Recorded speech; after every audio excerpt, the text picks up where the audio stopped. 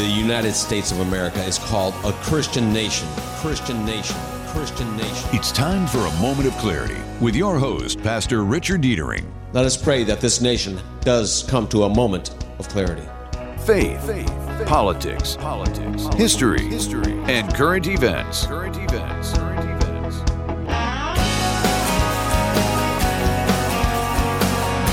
And now, your host, Pastor Rick. Ed Bonderenka is filling in as today's host of Moment of Clarity for Pastor Rick. He'll be joining you momentarily. I'm Derek Stone with a Moment on Sports Part 1. The Detroit Lions defeated the Minnesota Vikings 30-24 to clinch the NFC North Division title on Christmas Eve.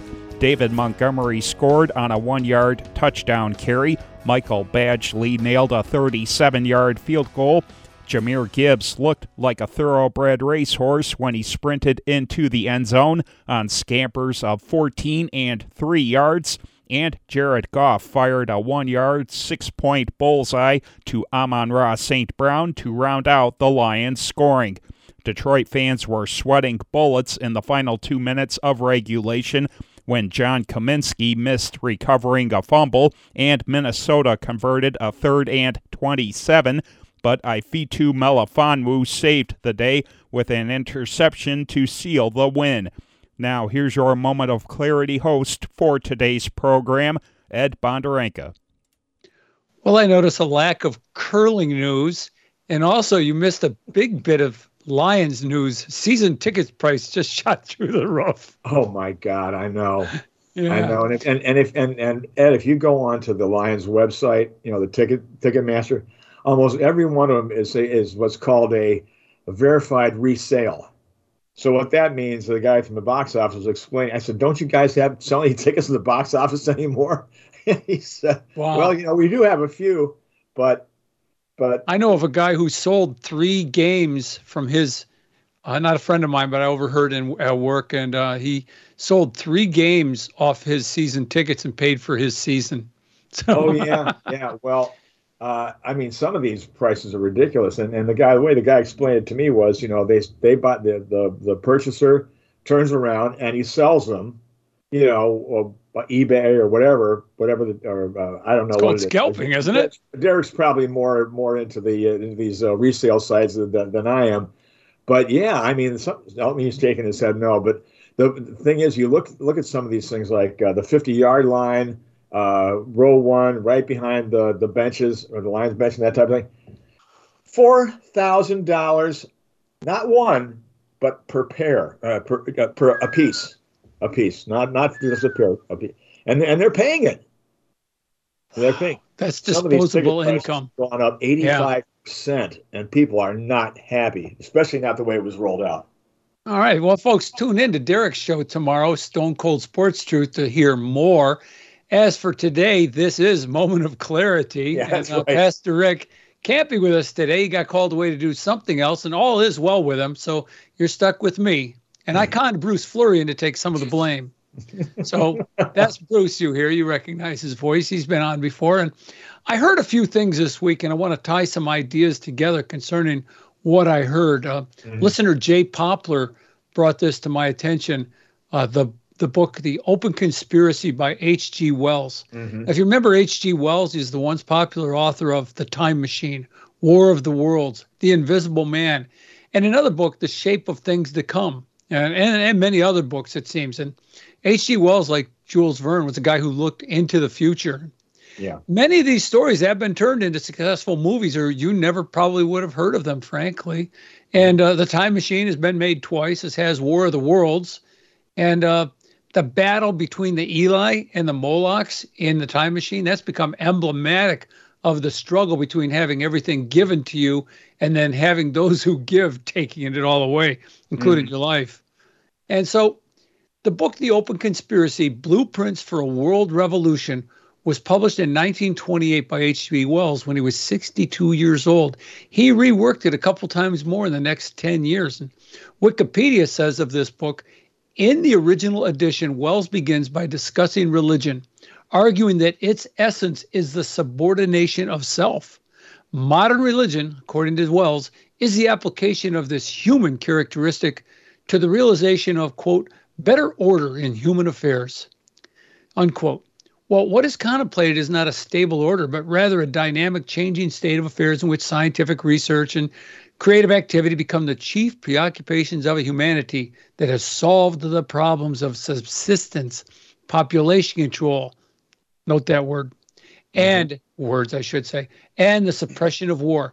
Well, Wells analyzes anticipated sources of resistance to his open conspiracy in 3 lengthy chapters and takes a hostile stance against the, quote, false loyalties, false standards of honor, false religious associations, unquote, that are, quote, vestiges of the ancient order with which there can be no compromise. Now, Wells said himself of this book, 1, the complete assertion of the provision nature of existing governments, resolved to minimize the conflicts of these governments. Okay, so that would be a one world government. The determination to replace private, local, or national ownership of at least credit, transport, and staple production by a responsible world directorate. In other words, you could have your plot of land, but you can't have a business. And the practical recognition of the necessity for world biological controls, for example, population and disease. And then 5th, the support of a minimum standard of, this cracks me up, minimum standard of individual freedom and welfare in the world. And 6th, the supreme duty of subordinating the personal life to the creation of a world directorate capable of these tasks and the general advancement of human knowledge, capacity, and power. So 5 is a minimum standard of individual freedom and welfare. And I would guess what he really meant was a minimal standard, not a minimum, but a minimal, because the next is he wants this world directorate to run everything. Wells was considered a progressive. A progressive was a man of the future, trying to advance the race to a more modern approach. He wrote a book, The Shape of Things to Come, and it was made into a movie starring Raymond Massey in 1936, when everyone saw war brewing in Europe. And it showed a war similar to World War I, having reduced Europe and the world into feudal estates run by warlords and strongmen. But then the flying men, the airmen, showed up back in the 30s. Man, if it had a plane in it, it was the future. Everybody had a plane. Buck Rogers flew a plane. And so the flying men showed up, the scientists, the men of the future, to lead mankind down another path, a world ruled by scientists, men of vision and science, which is the new religion. They didn't exactly say, trust the science. They said, obey the science. This was a time when Soviet Russia, Nazi Germany, and fascism in Italy were portrayed by many as the forms of government that were efficient, that overcame the superstitions of that old religion. Christianity and the Jewish religion were holding mankind back, and they became the enemy, the boogeyman. So after World War I and the horrific destruction that it wreaked on the world, many became convinced that we needed a supranational organization to prevent another war of that sort, the League of Nations. And that didn't work. In fact, I was just listening to a podcast yesterday and where they were interviewing a guy who was writing about Japan during the war. And he made the argument that the League of Nations helped provoke the war because the Japanese approached the League of Nations when they were joining it to join it and said, but we also want in the charter wording that says that all races are equal.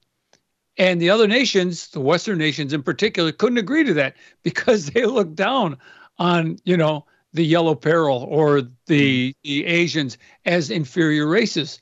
And Japan got so upset about that. That was one of the motives for their resentment against the United States and America, So that didn't work. And so I found it interesting when I was listening to this podcast. This gentleman quotes Douglas MacArthur on the battleship Missouri in Tokyo Harbor. And part of the speech, I looked this up, this is a quote, the problem basically is theological and involves a spiritual recrudescence and improvement of human character that will synchronize with our almost matchless advances in science, art, literature, and all material and cultural developments of the past 2,000 years. It must be of the spirit if we are to save the flesh. Even somebody like a warrior like Douglas MacArthur saw that we were in a spiritual battle. If we didn't improve our spiritual position, we'd continue in wars. And yet the progressives don't want that spiritual improvement. They believe that man can be improved by himself, pull himself up by the bootstraps. He's a what's the word? Not fixable, but he can be improved upon without any outside help. Perfection. Yes, he can be perfected. Yeah. That's why you're here, sir. Thank you. And so after World War II, another call was made for a United Nations, hopefully result in a one world government. Now, at the same time in China, Mao Zedong won a civil war against the nationalist forces of Chiang Kai-shek, and he forced the nationalists to retreat to the island of Formosa, which is now called Taiwan. And that's why, communist China wants Taiwan back, because it was once part of their nation, and they see these guys as a bunch of rebels, and that's a rebel holdout. Now, there was a communist government running the main line of China, there is, and it is true of all communist countries. It was cruel and is cruel and ruthless in its pursuit of control, and that pursuit led to crushing religion, particularly the Christian religion that had adherence to a set of principles that were in opposition to communism. And they had a king, the Christians had a king other than Mao, however you want to pronounce his name. So after a while, in fact, I don't think the Chinese pronounce it Mao, but I'm not Chinese, so I don't know.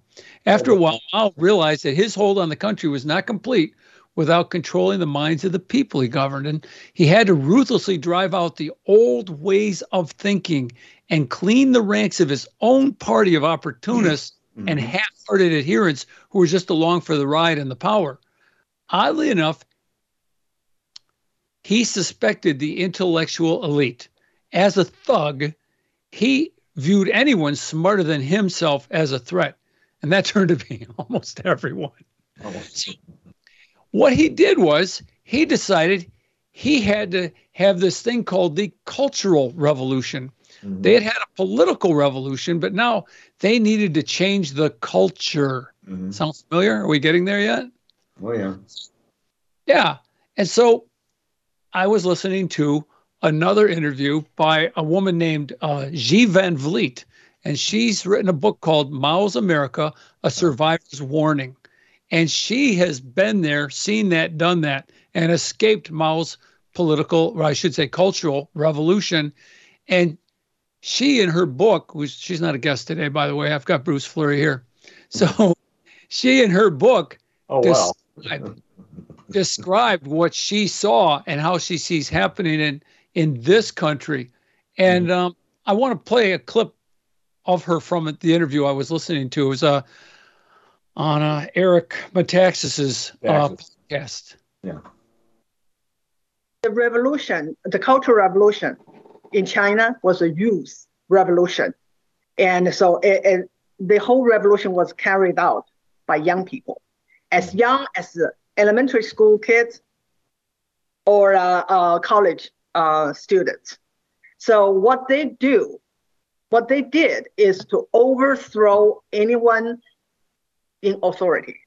So like anyone that have a role of authority, because all those has to be replaced because those are corrupt according to Mao, they need to be replaced by radical revolutionaries. So who they went target first? For students, that's your teachers, that's your principals.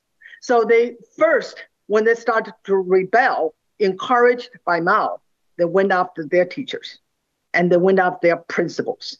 So the first killing that took place in the Cultural Revolution was done by a group of young girls in the middle school, as young as 12, as old as 16.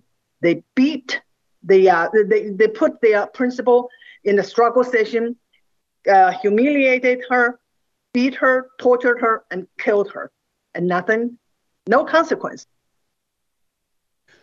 I'm reminded of two things here, Bruce. I'm reminded one of Lord of the Flies, but in this case, in Lord of the Flies, there were no adults. In this case, there were adults and they were egging these kids on. Mm-hmm. I was also reminded, like I was telling you off air earlier, that movie that came out in the 60s, the horror movie, the Children of the Damned. Mm-hmm. And later there was the next sequel to that was The Village of the Damned. It was about this village where the people woke up one day and all of a sudden their kids were basically cold and evil, as if they were possessed by some alien. And that was a speculation, alien control. And I don't know why they just didn't go straight to demonic, because it sure looked like that. But here's a trailer from Children of the Damned. Beware these children. Behind their fiery, hypnotic eyes lurk the demon forces of another world.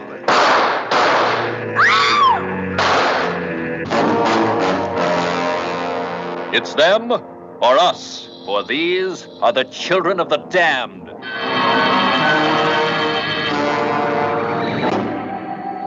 Theirs is the power of evil, turning friend against friend, hating, killing, yet armed with no weapon you can see or touch.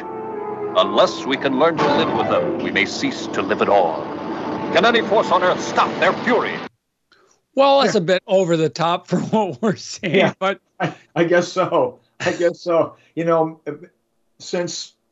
people are so oversensitized these days, maybe if they do a remake, they'll have to retitle it Village of the Darned.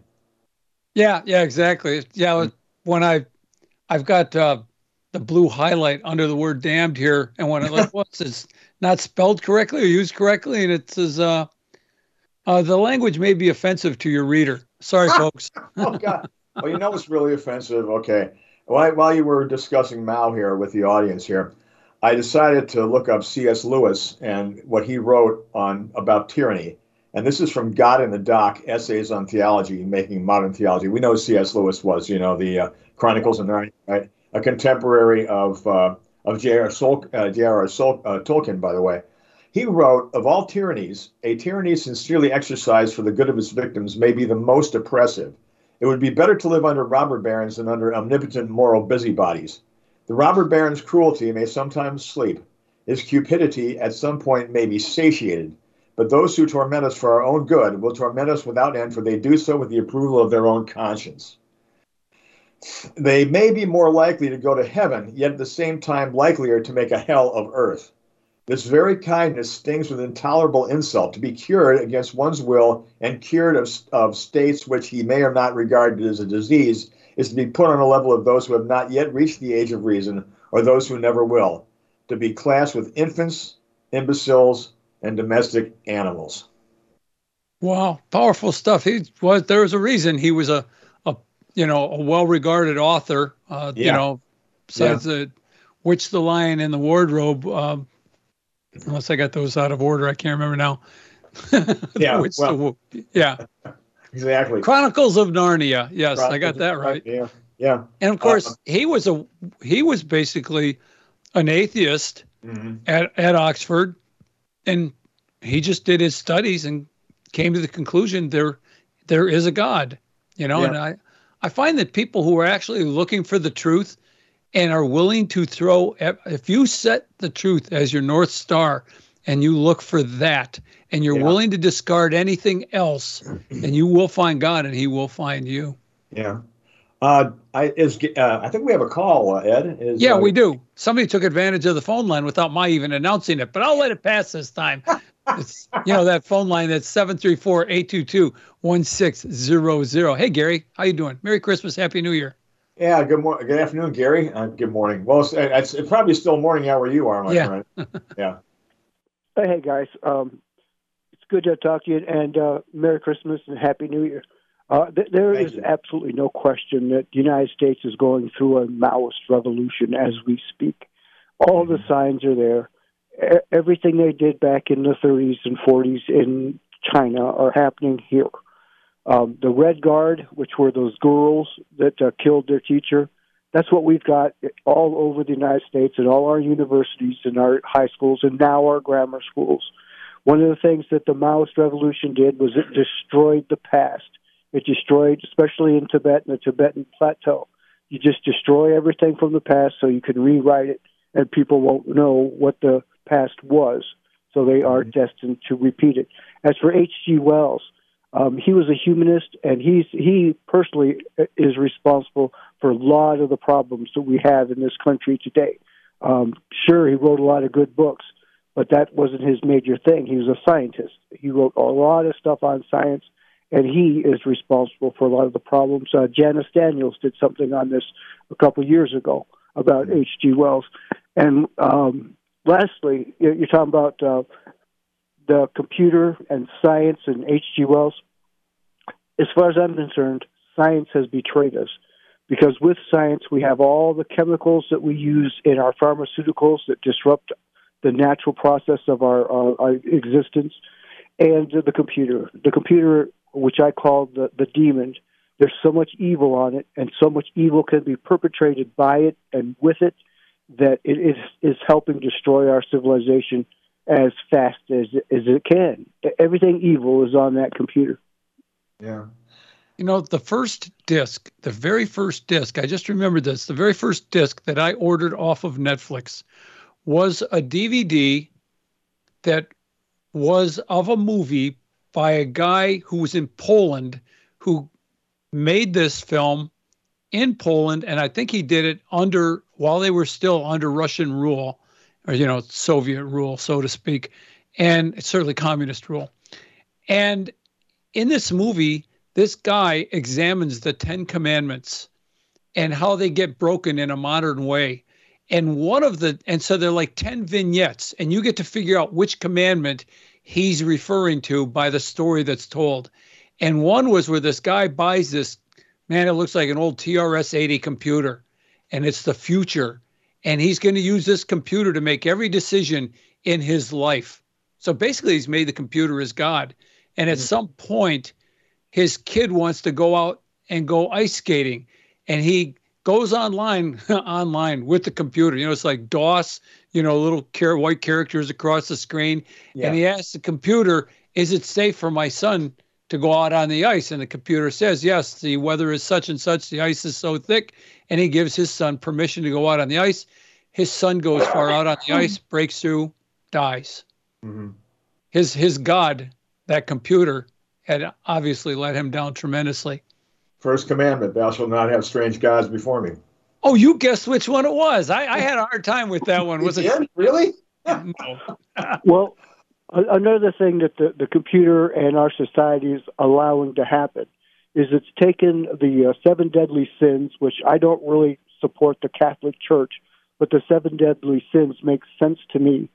They're trying to turn those from taboo into standard, everyday, normal life.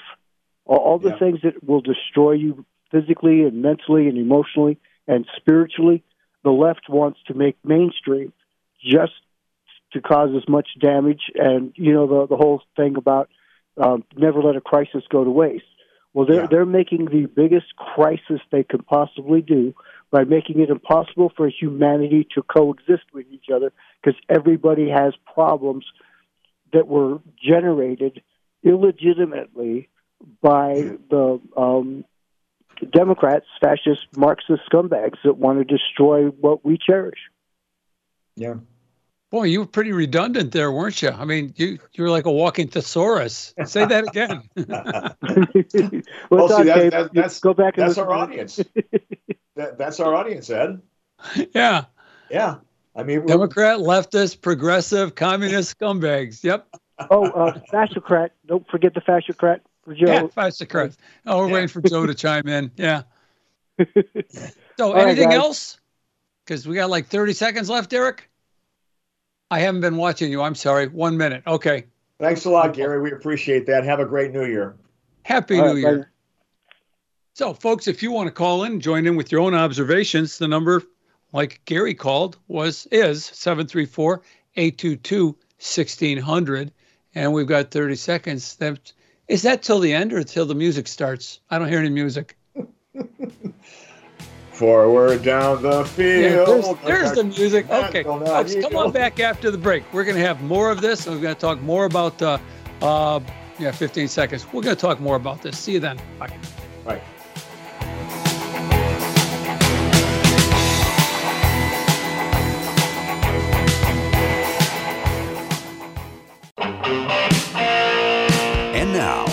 with your host, Pastor Richard Dietering, on Wham! Ed Bonderenka is filling in as the host of today's Moment of Clarity. He'll be joining you momentarily. I'm Derek Stone with another moment on sports.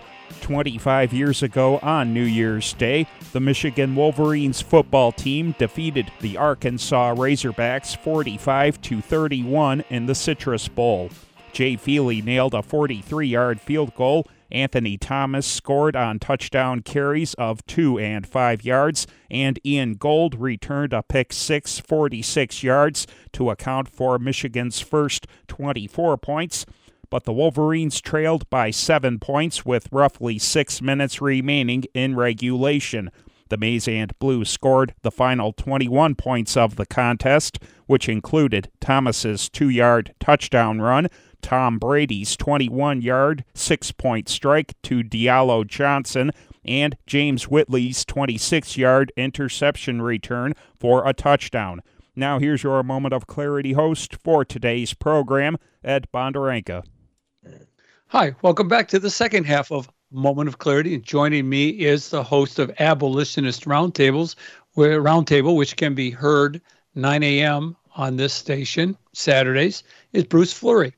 And thank you, Bruce, for helping carry the load here. As I said earlier. Yeah, thanks for having me.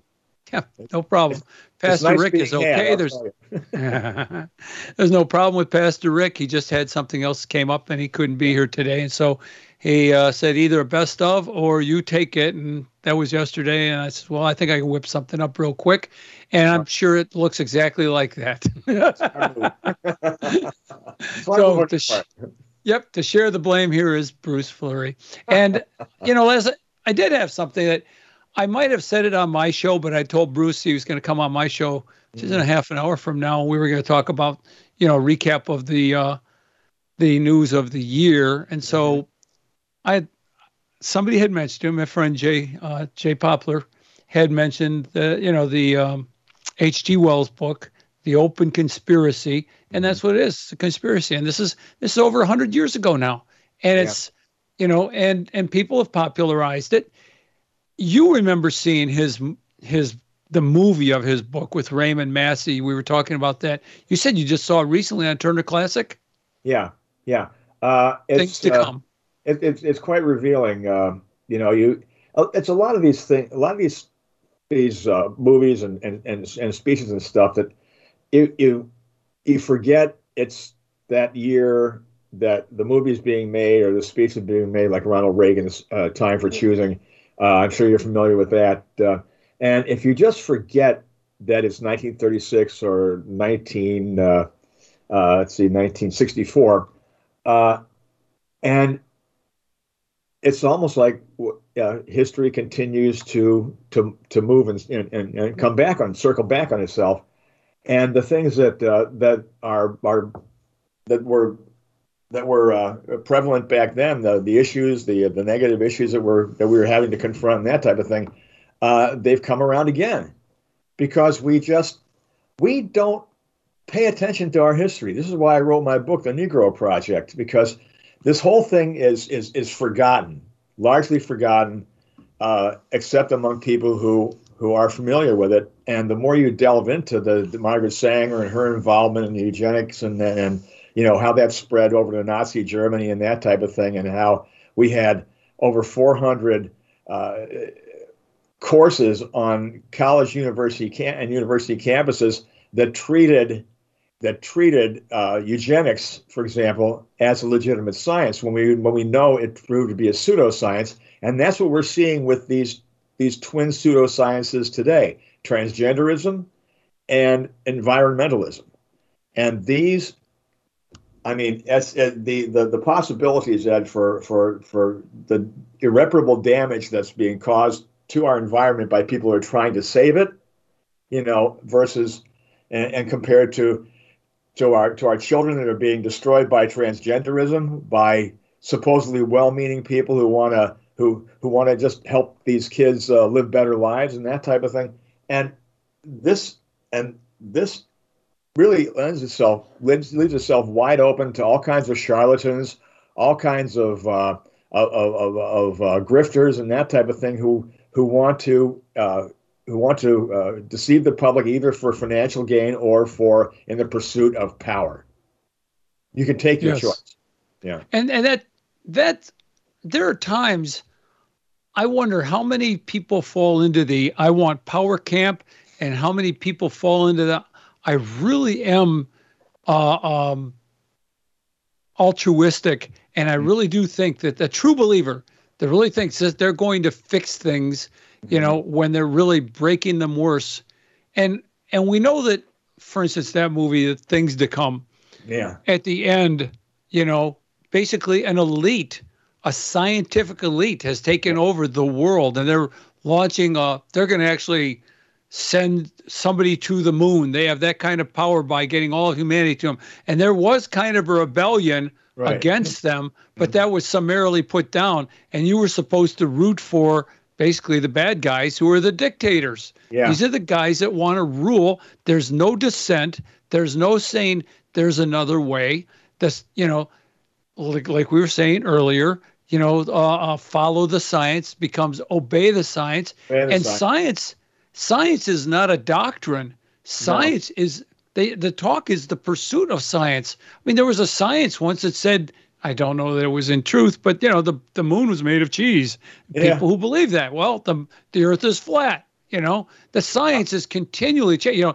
The earth, everything revolves around the earth. That's the science. And you didn't go against that science. And then if you did, you suffered all kinds of harassment. You lost your university positions. You ended up in jail, and or worse. Yeah, and we see that happening today. We still see it happen. We saw it happen. We see it happening this year, last year with the jabs that are destroying lives, and not just the COVID jabs. I mean, here's this doctor I was listening to on Fox News last night about the blockers, the hormone blockers in kids. Yeah. I feel a responsibility as a physician to be honest about puberty blockers and hormonal therapy in teenagers. This can lead to infertility, and I don't know if that's really well known. Give your body time to complete the process before you start changing things that could have long-term implications. Yeah. I wrote at somebody's blog yesterday. They were writing about the Canadian assisted suicide law that's proposed to come out now that will allow basically depressed people or mentally defective people to undergo assisted suicide. In other words, can be murdered by the government. Volunteer to be murdered by the government is what it boils down to.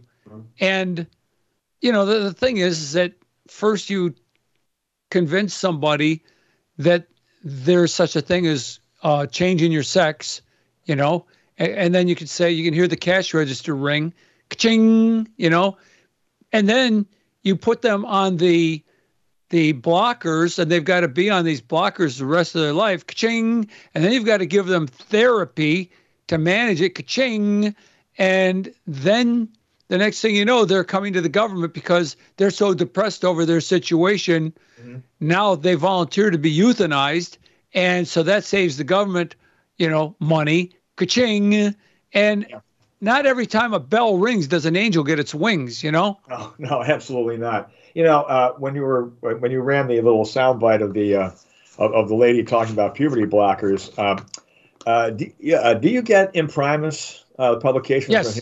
Oh yeah, I know which one you're going to talk about too. Yeah, the September 2023. Well, This is what Christopher Rufo wrote about a doctor in a major children's hospital and what he had to say about what puberty blockers can do to a child's mind, body, and soul. The doctor says that this medication is called a gonadotropin-releasing hormone agonist. Oh, that's a mouthful, right? Say that again, please. I didn't get it the first. No, go ahead. I'm sorry. Gonadotropin-releasing hormone agonist. And it comes in the form of a monthly injections or an implant. And because it stimulates the activity of this hormone, it shuts down the activity of the hypothalamus. The hypothalamus is the almost almond-sized structure in your brain, and it's one of the most primal structures we have. It controls all the other hormonal structures in your body, your sexual development, emotions, fight or flight tendencies, response, everything. And I always think that if someone were to ask me, where is it that you would look for the divine spark in each individual, I would say that it would be somewhere beneath the inner chamber, which is the Greek derivation of the term hypothalamus. To shut down that system is to shut down what makes us human. This is what they want. You know, I was thinking of two sets of famous last words.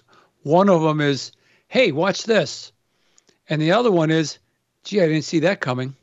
Yeah, you know, I know. As an engineer, there's so many times I've thought myself so bright that I'm going to, I'm going to make this change. And then, I'll be talking to an operator and he'll say, yeah, but did you know this? I said, no, I didn't know that. Never mind. We won't do that, Yeah. And, or worse, you actually implement the change because the operator wasn't there to tell you about it. And, and then you undo it after the damage is done. And then that's just what we call debugging. But right. I mean, I don't want to be debugging people's lives. Go ahead. I'm sorry. Well, the thing is, and you look at the politicians that are in charge, running this country or ruining it. It's amazing what difference one little letter can make in a word, right? And they engage in what I guess we would call stage one thinking. Okay, yeah, we'll go ahead and do this, but they don't consider what comes next. It was like after, I think there was something where I guess this was after the takeover of the Rhineland in 1936, where the Nazis poured into the Saar district of Germany and that type of thing to take it back from the French, and they did not expect the West to back down. They thought for sure that they were going to be sent packing back across the bridge, never to be heard from again. So one of Hitler's aides turns to him and goes, "Now what? What do we do next?" The dog that caught the car, right? Yeah, and didn't know what to do with it. Yeah. And it's the same thing. They pass these laws, and then they exempt themselves from these laws, and we have to live with the consequences, whether it's beneficial or detrimental to us. And what Prager says that leftism means never having to say you're sorry. I haven't heard them apologize even once for the terrible economic and social consequences we find ourselves in.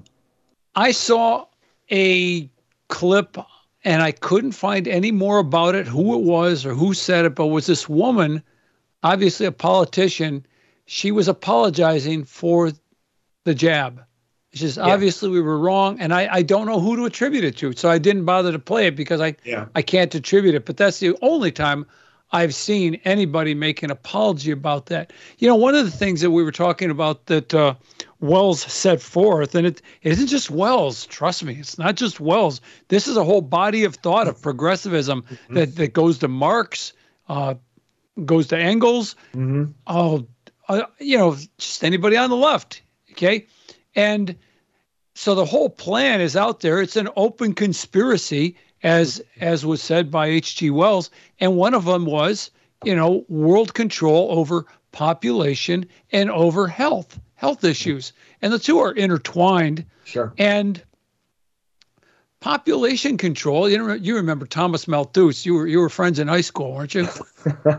No, maybe Biden was with him. But Oh, yeah. So, Thomas Malthus, who we get the term Malthusianism from, or Malthusian doctrines, basically felt, the earth can't sustain us. There's that word sustainability.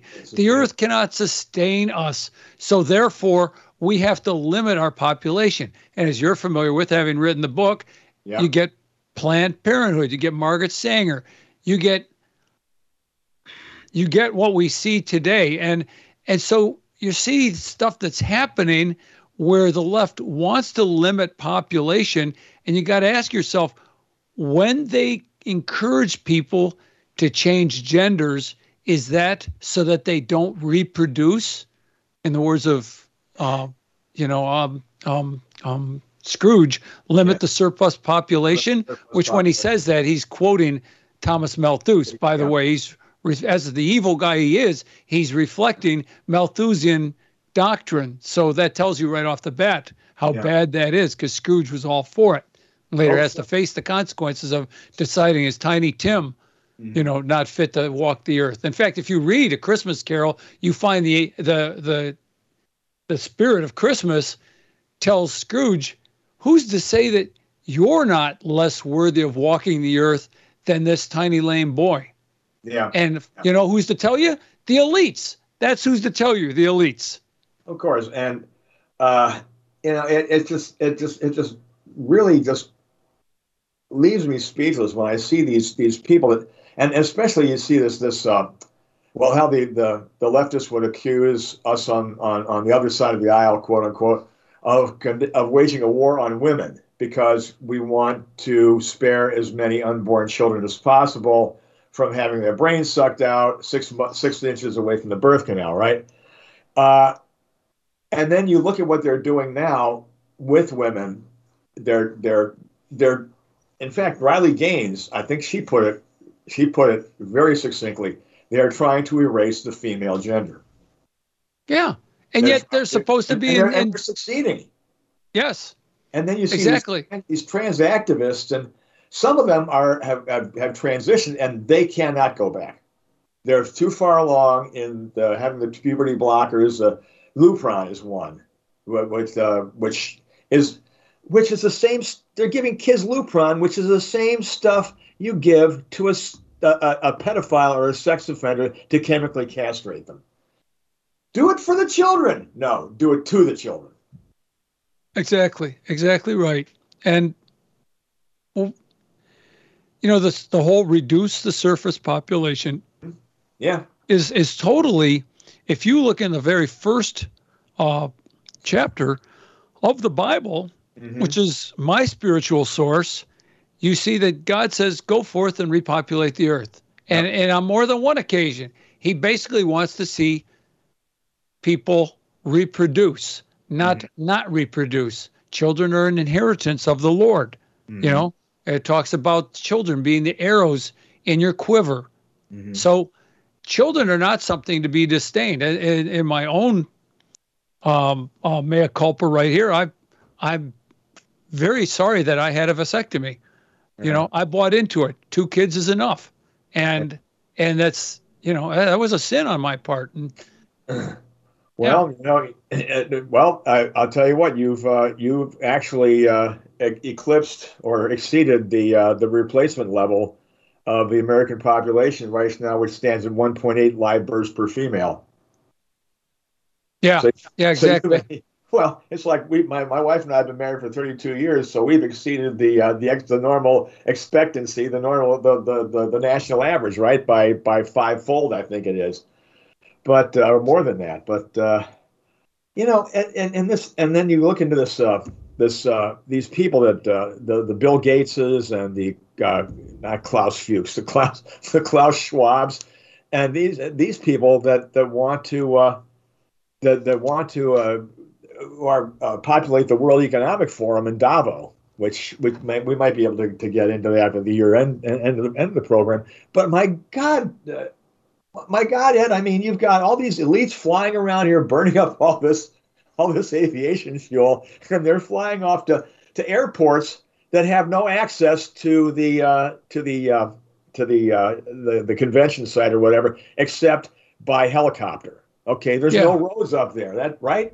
So and they're lecturing us. It's almost like Spectre. You know what I mean? And meeting in some remote location, except Donald Pleasance stroking his cat with the diamond necklace or the diamond collar on it. Yeah, it's like out of a James Bond film.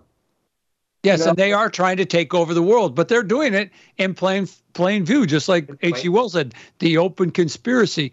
One thing it just occurred to me, I'd like to get this in, because I always like to say something along these lines on my show concerning like the Black Robe Brigade or the Black Robe Regiment. Quite frankly, folks, if your pastor isn't talking about these things, if he isn't pointing out the insanity and the evil of the plans of this group of political actors, then what's he good for? Yeah. He's not looking out for the flock. And hey, maybe it's just a blind side. We all have our blind sides. So ask him, are you going to talk about this? Are you going to bring this up? Are you going to make my fellow parishioners aware of this? This is a spiritual battle. Pick a side. It's that easy. Boy, I heard, what's his name? I'm sorry, not coming to me right now. Turning Point USA. Charlie Kirk. Yeah, Charlie Kirk. I heard him on Focus on the Family or James Dobson's show, one or the other day, and he said it so succinctly. He said it, find another church. If your pastor won't stand up, do not support that church financially. Find one that will. Our church is in search of a pastor right now, and boy, oh boy, oh boy, oh boy, there are questions to be asked. Where are you in this battle? This is a spiritual battle. Douglas MacArthur saw it, and he was a warrior. Yeah. So, Go ahead, your turn to talk. Well, I have we were down in Amish country, Shipshewana. There's a little town called Middlebury with a really beautiful place called the Essen House, which is where we stay when we go down there. And they have a bookstore, and I came across something called Hitler's Cross. And it was an account of how the Catholic Church was co-opted by the Nazis because of the concordat with the Vatican. And you had people like Niemöller and what's the other guy's name? Bonhoeffer. They refused to knuckle under to the new state religion, which had the veneer of the Catholic Church attached to it. But these were all priests that bought into the Nazi party line. They were all anti-Semitic. They were just virulent racists, a lot of them, and they had the power of the pulpit, and they would thunder their diatribes. They'd spew their poison to their congregations and that, and you did have a few. Yeah, I'd like to say, when you mention that, by the way, folks, if you're in social media and you're in comments and somebody starts talking about all those, and you're with what you think are, fellow conservatives, and somebody starts talking about those Zionists, the Rothschilds and the Rockefellers, and you have something to say there. You're holding a book up. That's the book, Hakenkreuz. Hitler's Cross. Okay. Yeah. When you start hearing about that and people start using those terms, call those people out. Make them disavow anti-Semitism. See if they do it. I do. You won't make friends. You might influence people. Well, there's a lot of them now that are being influenced by this. I don't know what you call him, but he's a lousy excuse for a pope. This guy Francis is not my pope. Okay, where is Clement when you need him? Where are these people? They're nowhere to be found. I mean, Francis comes from South America, which is steeped in liberation theology. Well, we had the funeral of Benedict at the beginning of this year, right? Yeah. Yeah, that was death of an era, right? Well, let's see. We've come to the end of this show. We have about 40 seconds left. And we'd like to ask you to join. Bruce will be joining me on Your American Heritage in the next hour. We have a different set of things to talk about. So come on back and join us. And then come on back next week. Pastor Rick will be back, and we'll have a much better show for you, we promise. Okay. So, Happy New Year. Yeah, Happy New Year, folks. If you're leaving us, and those who want to stick with us, stay tuned.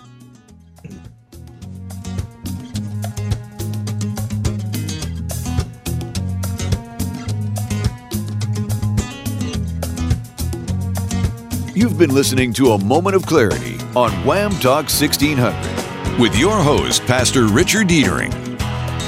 Be sure to tune in again next week, right here on Wham Radio.